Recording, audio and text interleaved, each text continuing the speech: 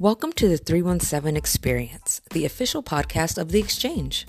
Our goal is to introduce you to a new member every week by sharing their passion and experiences in 3 key points, 1 voice, and in 7 minutes or less. This is the 317 Experience. Thanks for joining us. Welcome to the 317 Experience. Today we have Shon Harris, a current fellow of The Exchange with us. Thanks for hosting today, Shon. Thanks for having me. Absolutely. So let's kick off with a little icebreaker. I want to ask you random questions and you answer with the first thing that comes to your mind. Are you ready? I'm ready. What is your favorite color? Red. What is your favorite show to Netflix and chill with? Probably The Circle right now. How do you take your coffee? Black. What is your favorite game to play? The Sims. Ooh. If you could have dinner with anybody, dead or alive, who would it be? Beyonce. You're the first person to say her. I like it. Okay, now that we broke the ice, let's get serious. You are part of the Live 5, or our 5th class of fellows. Can you tell me what's the number one thing that you love or a lesson learned, and why? I think that being a part of the fellowship has been like a really timely experience for me, because we've been able to learn a lot about like the history of race in Indianapolis. And I've been able to like take that into my everyday work because having a racial equity mindset is now one of the district strategic priorities. So it's been really helpful that I've been able to take information that I've learned in the fellowship thus far into my work. Love that. So I was part of the 3rd class and you guys are touching subjects that we never got into. So I'm a little jealous. We've been hearing that a lot. So let's dig into this space that you're in. You are in the education space, and as a former teacher and now in the superintendent office, what are the issues that you're seeing from your new lens? I think that education is very political, and I think it gets to the point at times where it seems like it's not about kids anymore, and it becomes more so about like ideologies and different perspectives, because education is something that everyone had an experience with, whether that was positive or negative. And a lot of those perspectives and like arguments in politics are rooted in that experience, whether someone had a positive experience with their education or a negative one. So say more about that. So what do you see from the teacher's perspective? So you were a teacher, what's that lens? So I think teachers will always have the most important job in society and will never be paid enough for it. Because I feel like as a teacher today, you have to do way more than just teach academic standards. Like you're expected to be a counselor, a role model, a second parent at times.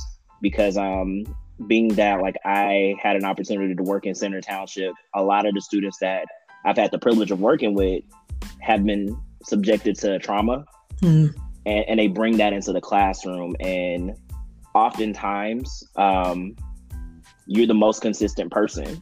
So like they might take that out on you and you have to like understand that it's not personal. And oftentimes it doesn't have anything to do with you, but you have to meet them where they are so that you can give them what they need. I love that. So let's go into like the policy piece of this. So what policies or issues should we be looking at, or solutions we should be looking at to help with educating our kids, helping getting our teachers the right resources, or what should we be looking at? I think folks should really plug into the state assessments because they dictate a lot of how we rate our schools and whether or not we call them quality or not. But if you just pay attention to like the last few years, the test has changed like 2 or 3 times. And from my own personal experience, I knew that my students were going to struggle because the current test, you have to take it on computers. It's all computerized. And if you don't have like the skill sets to be able to use a computer, then you're going to struggle. So is that something we could help the schools just literally get resources, like get get laptops and things like that, or is that just part of the issue? I think that's part of it too. Like, I recommend people to get in schools and help out, because like teachers only have so much capacity, and there's only so much time in the day. So if you have like time, like an hour to like go in a classroom and work with kids, then like I definitely recommend people do that. So what's the best way to do that? So let's get practical. So I don't have kids. Maybe a lot of our exchange members don't have kids. How do I get into an IPS school, or how do I start volunteering my time? So you can reach directly out to the school to say that you're interested in being a volunteer. And once you've been able to connect with that school leader, then you would do a volunteer form and background check to make sure that everything checks out and it's safe for you to be in a school. And then you can just jump right in.